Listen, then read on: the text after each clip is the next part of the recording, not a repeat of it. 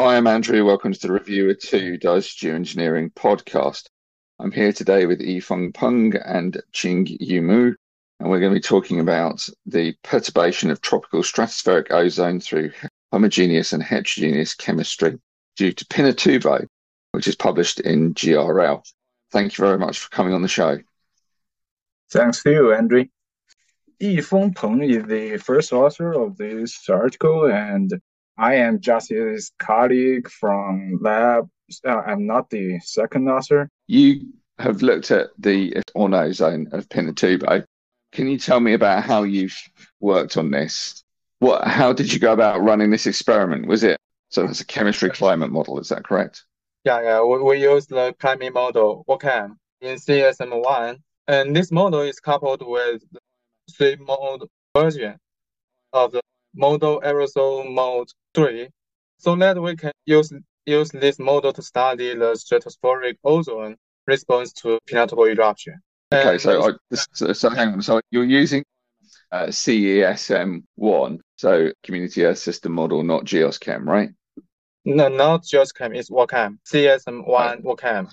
I think WACAM X is the particularly high top version of WACAM, but does WACAM also have quite a high model? What's the maximum altitude of this model? How far up does it go? The WCAM vertical range from surface to about 150 kilometers. Yeah, that's pretty high top. I mean, that's well outside the stratosphere, right? Yeah. So even without using WACAM X, which goes even further. I mean, I was looking at using WACAM X to do some work on satellite drag, and I didn't manage to get that started, unfortunately. We talked a bit, but never ran the model, so I know that WACAM X is a good model for doing high top. And so, and this has got a chemistry climate module in it. Was that native to the model, or is that an additional chemistry model that's been put on this version of WACAM to make it possible to do the work that you want to do? The chemical package is MOJART, M-O-J-A-R-T, MOJART. Okay. MOJART, right? Okay. So you coupled the Community Earth System model with MOJART to give you the chemistry climate interactions, right? Right. Okay. What was the context of this work? Who was it funded by? What project was it part of? Or was it just a standalone experiment that you ran? This paper is supported by Professor Tian and Professor Yu. Both Professor Tian and Yu is my supervisor. Okay. And is that typical of the work that you're doing in Tian's lab or not? I'm a doctoral student in Professor Tian group. Professor Yu is also my supervisor.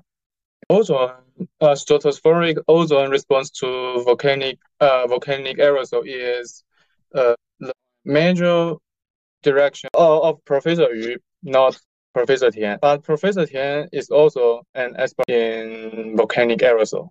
The first professor is mainly focused on looking at the effect of volcanic aerosols and how they affect climate, right? If the stratospheric ozone response is included in the climate effect, this can be thought to be one paper about climate effect. Okay. You're just looking at Pinatubo on its own, is that correct? In 1991, Pinatubo eruption injected substantial materials into stratosphere, including a large amount of sulfur dioxide and HCl, HF, and H. But we have in previous study, HCl and HF and water vapor are not much. So, in my opinion, these chemical species may not impact ozone. So let me just recap there.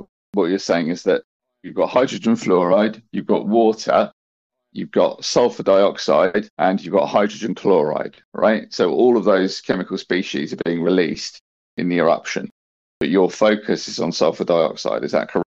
Previous study also reviews the HCl and such as HCl, HF will also impact the ozone, but in this study we do not consider this. Okay, so you're just looking at sulfur dioxide at the moment, is that correct? Only sulfur dioxide. Okay, so you've got a theoretical Pinatubo eruption, which you're considering in a WACAM model with a MOJART chemistry model, right?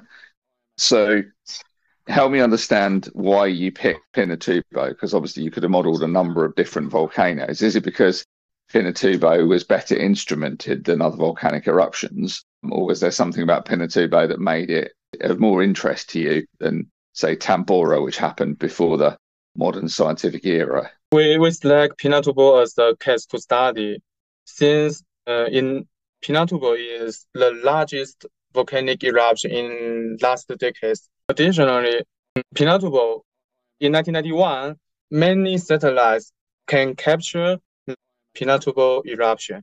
In situ balloon observation data can also be get.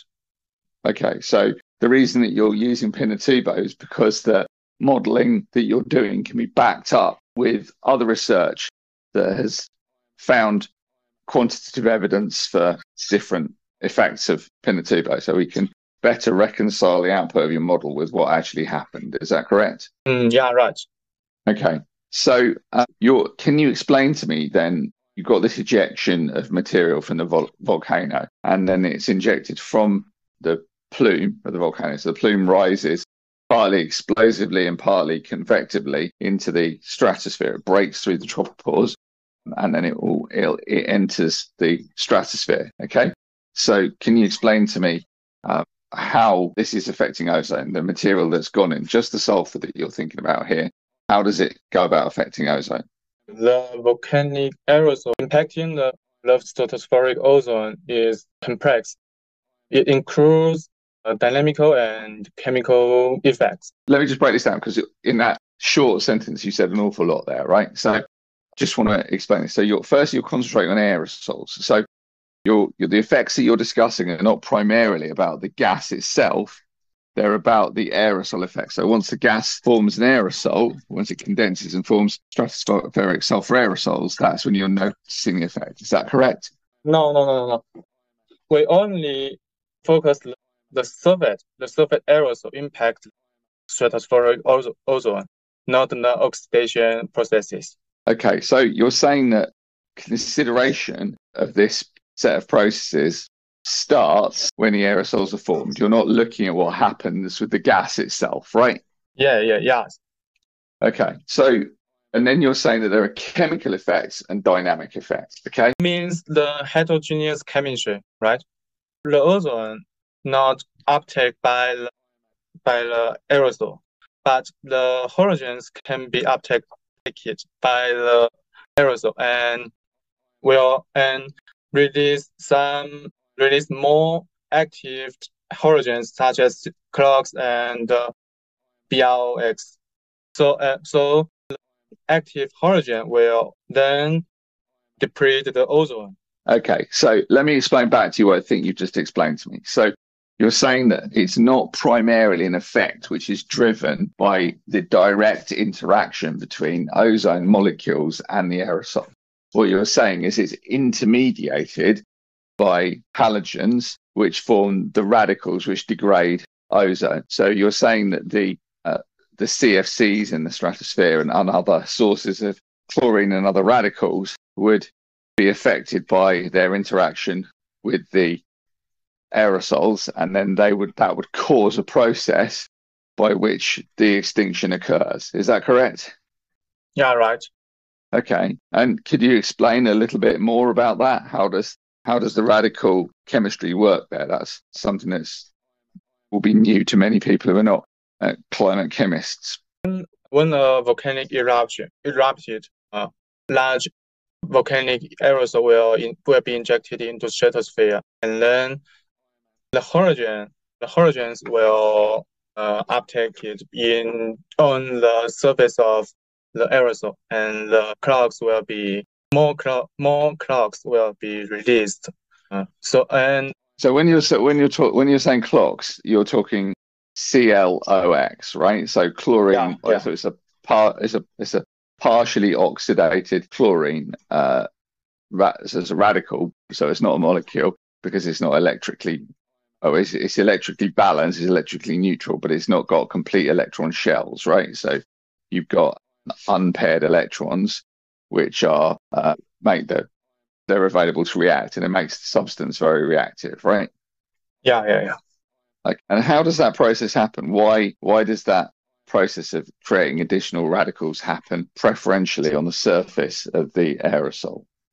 Actually, I don't know about these microphysical processes. Okay, no worries. You're not going to know everything. So your dynamical effects, the next factor. So the stratospheric aerosols absorb some sunlight and they become warmer, right, as a result of that. And that has, amongst other things, an effect on the way that the atmosphere circulates and moves around, right? That's the mechanism that you're talking about, is it not? Yeah, the stratospheric aerosol, surface aerosol can reflect solar radiation, but it also can absorb the outgoing long wave radiation and hitting the lower stratosphere.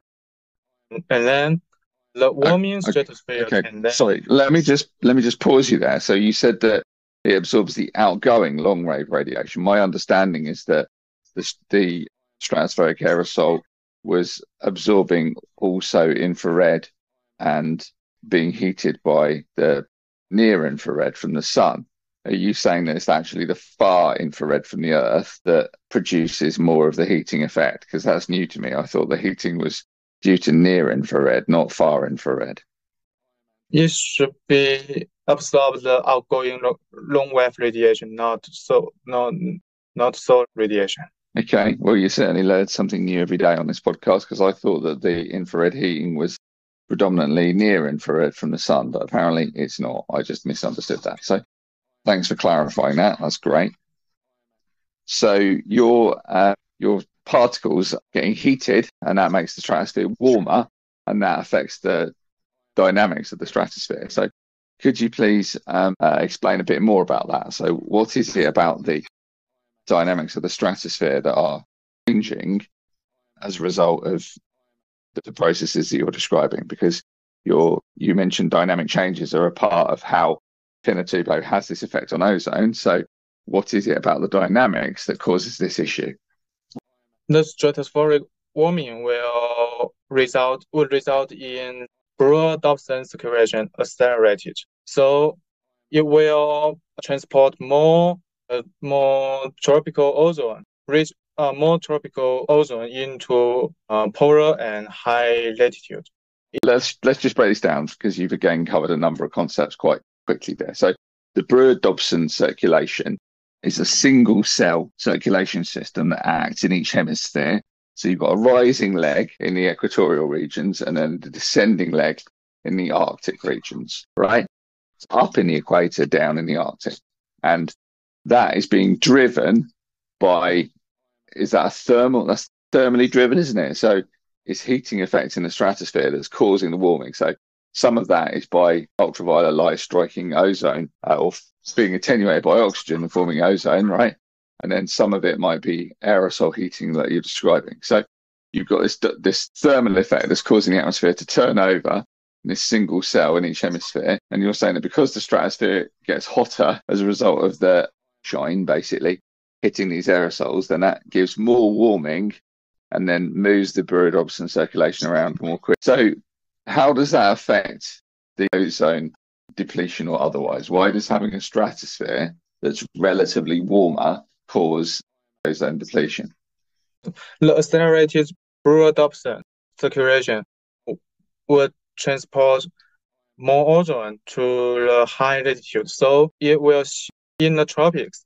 The ozone anomaly will show a dipole in about 30 millibar, a negative ozone anomaly, and positive anomaly in about 10 millibar.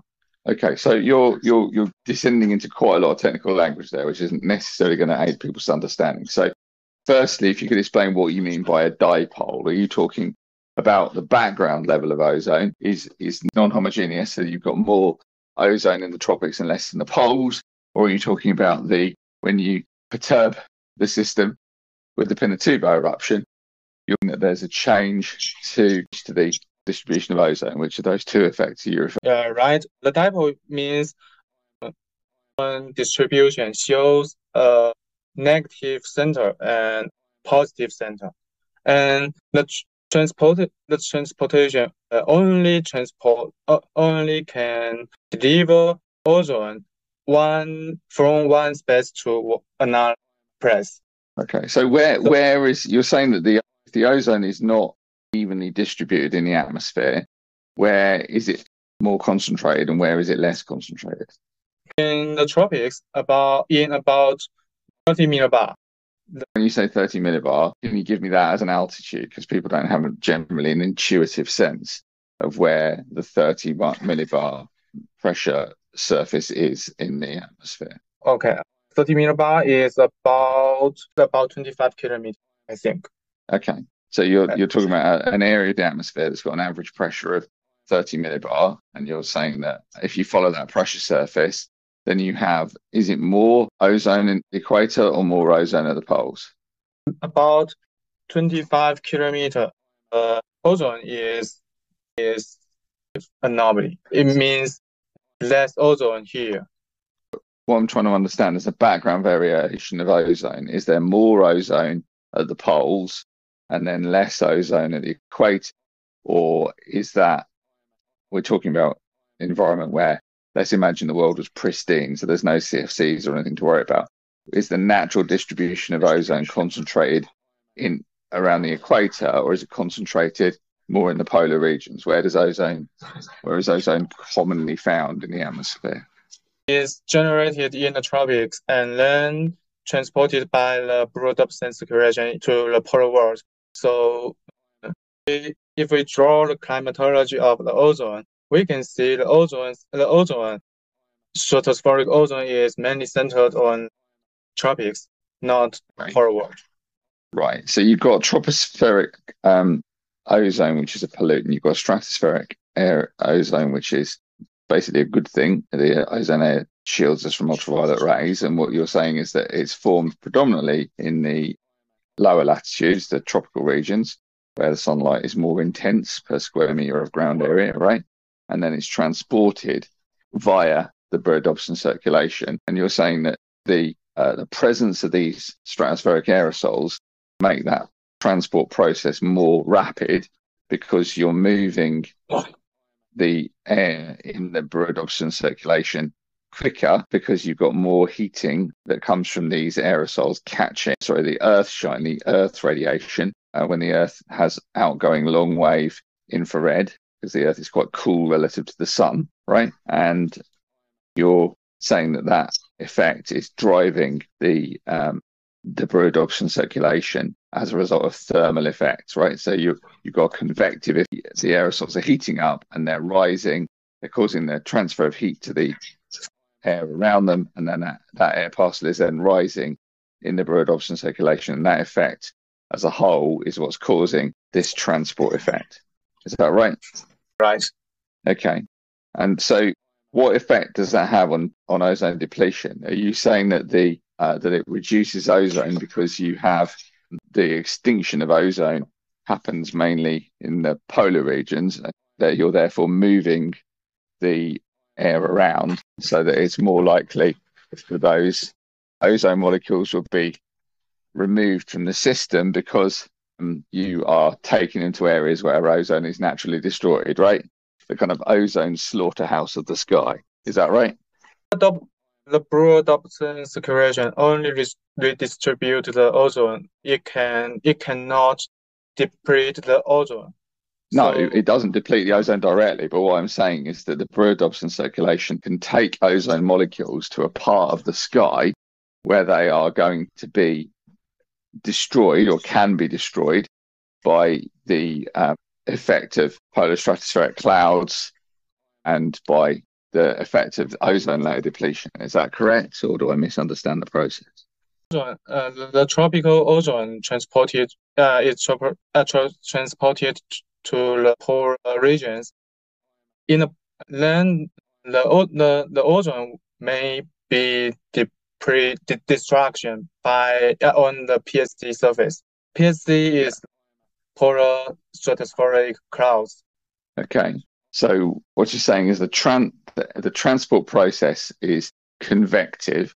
It's initiated by Earthshine, the kind of outgoing long wave radiation from the Earth, right? And then that is responsible for moving the aerosol particles and their surrounding air mass towards the poles where they become extinct. So if you imagine like farm animals, so you'd have farm animals born in one place and then they move house. And you've got a similar process happening with ozone, right? I think it should be possible, but in this paper we don't focus on the extratropical ozone. Okay, so what ozone are you focusing on? We only focus the tropical ozone response to the volcanic eruption. Okay, so the tropical ozone response, if the effect that you're describing is that ozone is moved more quickly out of the tropics, is there another effect that means that it forms less quickly in the tropics, or is it just a transport effect that's driving what you're describing in this paper? In my opinion, it only affects the transportation processes. Okay, so you're not focusing on the extinction of ozone in the polar latitudes. What you're saying is that the ozone is simply moved away from its source more quickly, and that's the effect that you've described in this paper. We also studied the ozone production and depression through the homogeneous and heterogeneous chemistry. Okay, so how does the ozone production change as a result of the volcanic eruption? What is it about volcanic eruption that changes the ozone production? On the one hand, the stratospheric aerosol will provide additional surface for the heterogeneous chemistry, such as N2O5, such as the hydrolysis of N2O5. And does that hold on the hydrolysis of N2O5, does that mean that you're producing more or less ozone? The hydrolysis N2O5 will result in accumulation of ozone. Okay, so what you're saying, this is interesting. So what you're saying is that the provision of, because most people think about the heterogeneous chemistry, the surface chemistry of the aerosols as being responsible for the destruction of ozone, right? So more ozone surface, more aerosol surface area means more ozone destruction. But what you're saying is that it's actually a lot more complicated than that. You've got two reactions or two sets of reactions, one that directly produces ozone or its precursors, and then you've got another set of reactions which result in radicals that destroy ozone, and they're happening both at the same time. So there's not a simple mechanism by which the ozone density is changed by the presence of these aerosols. Is that right? Yeah. The hydrolysis of N2O5 on the one hand will cause the accumulation of ozone, but it also will accelerate will also release the clocks and the BROX, so the ozone then will be also depleted. So what is the net effect? Is there a net increase in the production of ozone or a net reduction in production of ozone in the tropics? In the tropics, the heterogeneous chemistry net effect will cause the ozone accumulation in about 25 kilometers. But I understand. Hold on, I understand that. But what I'm saying is that when you've got the Pinatubo case, I understand that in general you're going to get more production of ozone in the tropics. But what I'm saying is when you're subject to the Pinatubo eruption, do you get a change that's positive, as in the aerosols produce more ozone overall in the tropics, or are you saying that there is overall a net reduction as a result of the volcanic effect? You mean the total effect or the chemical effect? So the total effect of Pinatubo. The total effect includes the dynamical and the chemical effect. Well, no, yeah, I understand that, but I'm just talking about the chemistry at the moment, right? So if you're looking at the Pinatubo case, so you're looking at the situation where the chemistry is altered by the presence of more sulfur aerosols as a result of the Pinatubo eruption? Are you saying that there's more ozone produced after Pinatubo, or are you saying that there's a reduction in the net production of ozone after Pinatubo compared to before the eruption occurred? In the tropics, there will be less ozone. So there's less ozone. So having additional aerosols means that your radical chemistry dominates the effect on the production of ozone that happens heterogeneously, right? So the chlorine radicals make more difference because they're formed on the surface of these aerosols, and then they destroy the ozone, and that's a dominant effect. Is that correct? In the tropics, the stratospheric aerosol will warm the lower stratosphere, so more ozone will transported poleward. So in the tropics, the ozone will be lost. And yeah, so that's it. Okay, but that's a dynamic effect, right? But you've also got a chemical effect. The dynamical effect. So what you're basically saying is that you will have a reduction in ozone production in net as a result of the radical chemistry on the surface of these aerosols. So you're going to have it in the tropics. You're going to have a reduction in ozone concentration due to heterogeneous chemistry. And then secondly, separately, because the aerosols get heated by the Earth's outgoing long wave radiation, they will then heat up and move the ozone dynamically along with the aerosols that are catching the sun. The air parcel will move with them entrained in it, and that will go polewards, and that will result in more export. So you've got two effects that are both working the same way. Firstly, to produce less ozone, and secondly, to move that ozone out of what happens in the poles with the ozone. So does it affect, you have more ozone coming into the polar regions as a result of this transport, so you'd expect the poles to have more ozone overall, but then is there also an effect on the destruction of these ozone molecules as a result of the sulfur dioxide? What's happening in the polar regions? It means the more ozone in the polar region. What will happen for the climate, for surface climate? Well, what I'm saying is that ozone, what happens to the ozone overall in the polar regions? Because you've got more transport of ozone, but you've also got this heterogeneous chemistry that happens on the surface that has a net effect in the tropics of reducing the amount of ozone in the atmosphere. But in the polar regions, it may be that happens, that works differently. So if you can clarify for me how things work in the polar regions, that'd be great. In the polar region, since the temperature is lower, so on the PSC surface, more halogens will be active. So release more clouds and deplete more ozone. But okay. So what you're saying is that in the polar regions, the effects that you're describing serve to promote the extinction of ozone because the heterogeneous chemistry favors ozone destruction. It's not a big ozone producing region, and the presence of these additional aerosol surfaces means that you've got more space on which these destructive reactions can occur, right? Because the polar region, the temperature in the polar region is lower, and the heterogeneous chemistry will be prompt. You mean in the polar region, more ozone will be depleted. There'll be more destruction of ozone because you've got more surfaces on which that can occur, and the net effect in the polar regions is that because of the lower temperatures, or is it the lower temperatures or the lower insolation? But for whatever reason, there's less production of ozone in the polar regions anyway, and so you have a reduced production of ozone in net, and therefore any changes to the extinction of ozone would change something that's already dominant to being an even more dominant part of the system, right?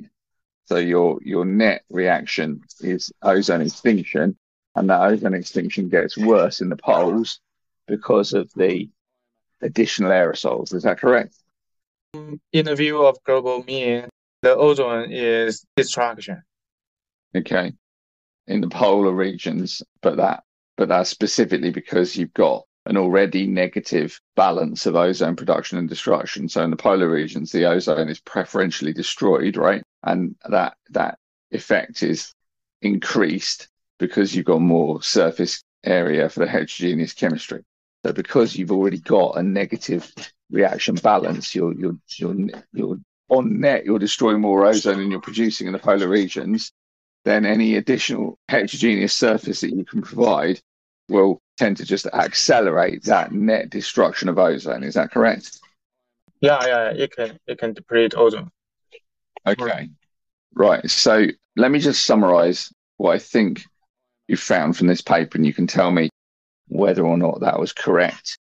So you're saying that the dynamical effect is the most important, and that's caused by a heating of the aerosols because they're illuminated by radiation from the surface of the Earth.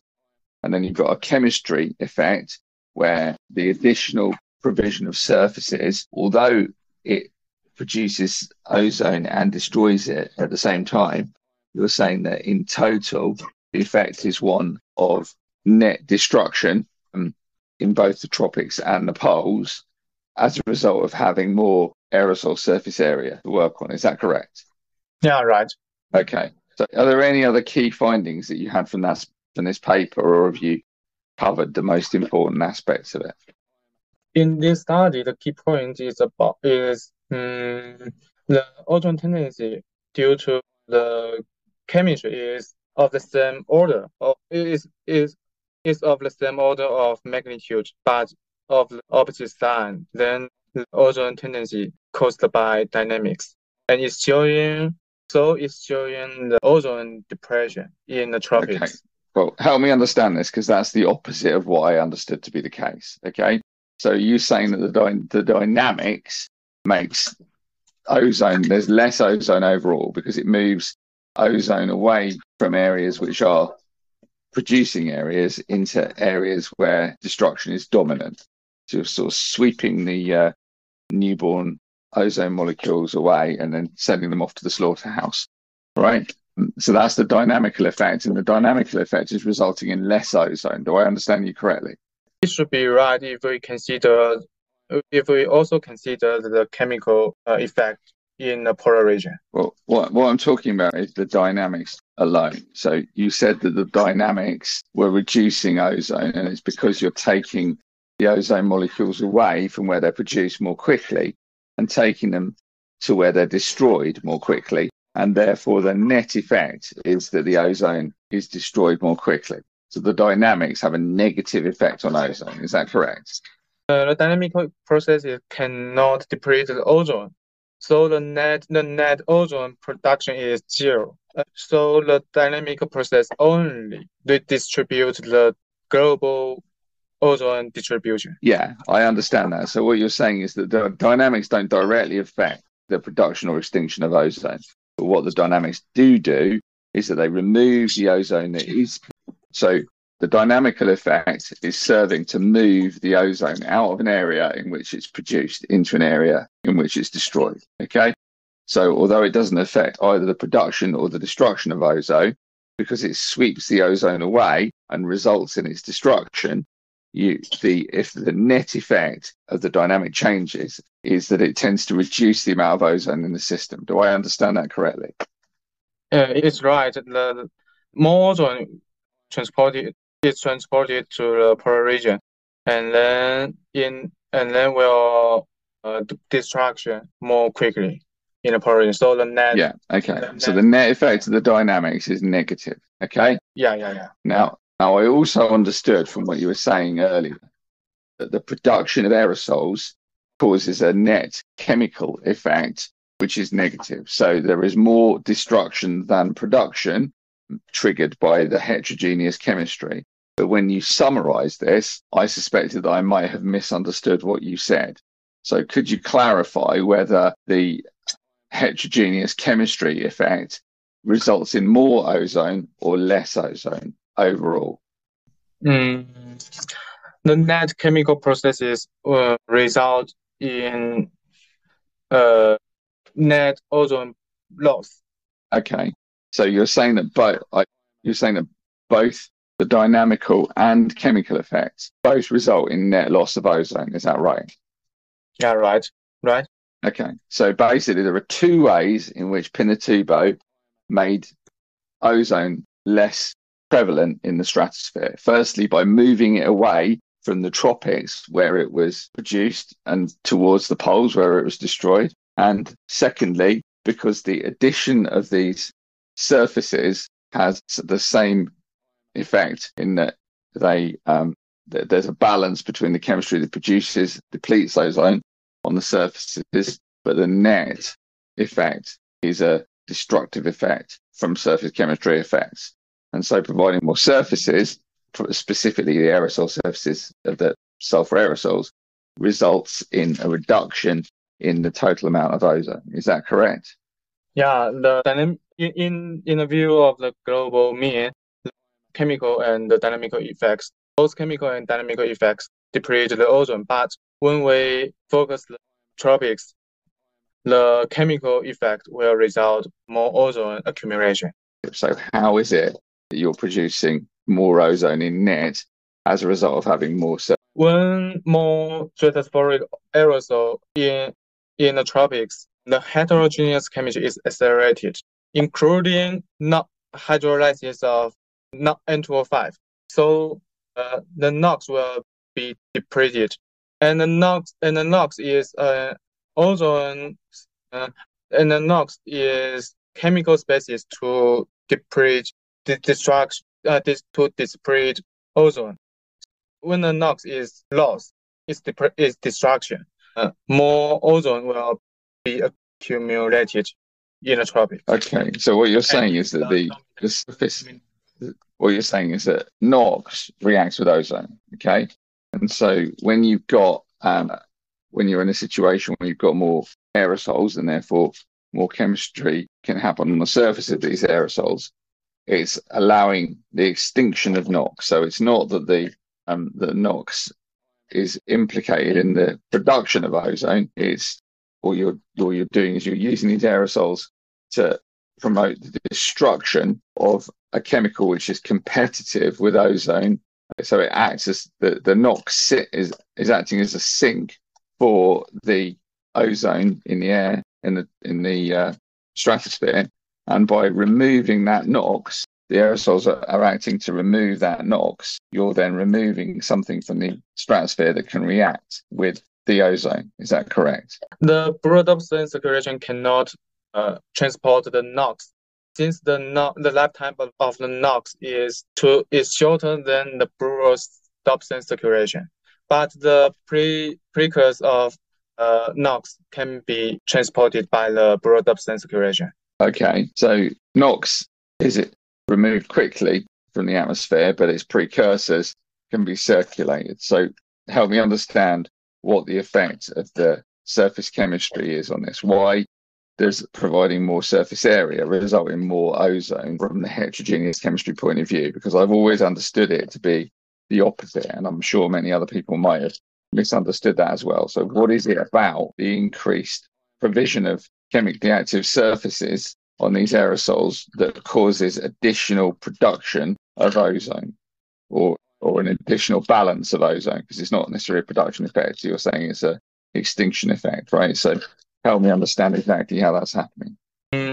When we when we talk to chemical processes, on the one hand, the hydrolysis of N2O5 will deplete the NOx, and on the other hand, the surface aerosol can warm the lower stratosphere and accelerate the production of NOx. So when the NOx... So hang on, so the lower stratosphere becoming warmer is causing increased production of NOx, is that right? Because the aerosols are absorbing this infrared and that's warming the stratosphere. So are you saying that there's more NOx produced in the lower stratosphere as a result of this warming effect? Is that what's driving the effect here or not? No. The warm stratosphere will result less NOx. So okay, the ozone. And why is that? Why is that happening? Since the NOx production is a temperature dependent kinetic rate constant. So if it's temperature dependent, then why are you saying that normally temperature dependent chemistry goes faster when it's hotter, but you're saying it goes slower when it's hotter? There's more. Oh, I see. So right. So what you're saying is more NOx is produced when it's hotter, and therefore it causes extinction of more ozone. Is that right, or do I misunderstand that? Is there less NOx produced when it's hotter? The kinetic rate constant, the main in the stratosphere, the main source of the NOx is the N2O, and the kinetic rate constant of the reaction between N2O and O1D will be small in a warmer condition. So it will decrease NY due to the heating surface heating effect. So there's less NOx produced overall when the temperatures are warmer. Is that right? Right. Yes. Okay. So the chemistry effect is an indirect effect. It's caused by the heating effect of the aerosols, not by the chemistry effect of the aerosols.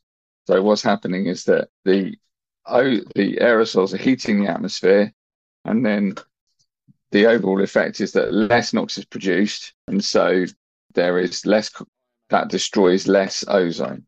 Okay. So you're producing more ozone in net as a result of the temperature effect on chemistry, and then these aerosols are being transported poleward as a result of the Breuer-Dobson circulation, which is enhanced. And so the net effect is that you get more production but more transport, and then that transport results in extinction at the poles, and the dynamic effects dominate. So what you're getting a bit more ozone produced in net in the tropical regions, but overall the dominant effect is that this ozone production is resulting in the movement of ozone out of those regions into the polar regions. Is that correct? Yeah, it's right. Okay, great. Well, I think we finally got to the bottom of your paper. So is there anything else you'd like to say about it or not? Nothing. What else are you working on at the moment that is of interest to our listeners? What else would they like to know about? I'm interested in the stratospheric areas, including the volcanic eruption and wildfire events and other super events. And I'm really interested in the climate effect of these stratospheric aerosols. Okay, well, we can look. We have another for a study about the to compare tropical and extratropical eruption ozone response. Okay, so you're looking at northern latitudes or equatorial eruptions and trying to see how they differ in terms of their climatic effect, right? Yeah, right. Right. Well, let me just summarize what we've learned then. I'm just going to have a quick glance at your paper as we do, make sure we've covered the key points. Just give me a second. So in your paper, you're talking about the chemistry-driven train tendency being gas phase rather than heterogeneous chemistry. So I didn't understand that aspect of what you were saying. So are you saying that the nitrogen reactions are on the surface of the aerosols, or are they in free gas? It reacts on the gas phase. Okay, so the nitrogen reactions, which are causing the dominant effect on chemistry, gas phase reactions. Okay. Now, the other key point that you had in your paper is that this effect tops out when you introduce 2 teragrams of sulfur. So that's 2 megatons of sulfur per annum. Why does that effect happen? Why does that topping out process happen where you don't get any further effect after a certain amount of injection? The 1 to 2 teragram sulfur dioxide is threshold.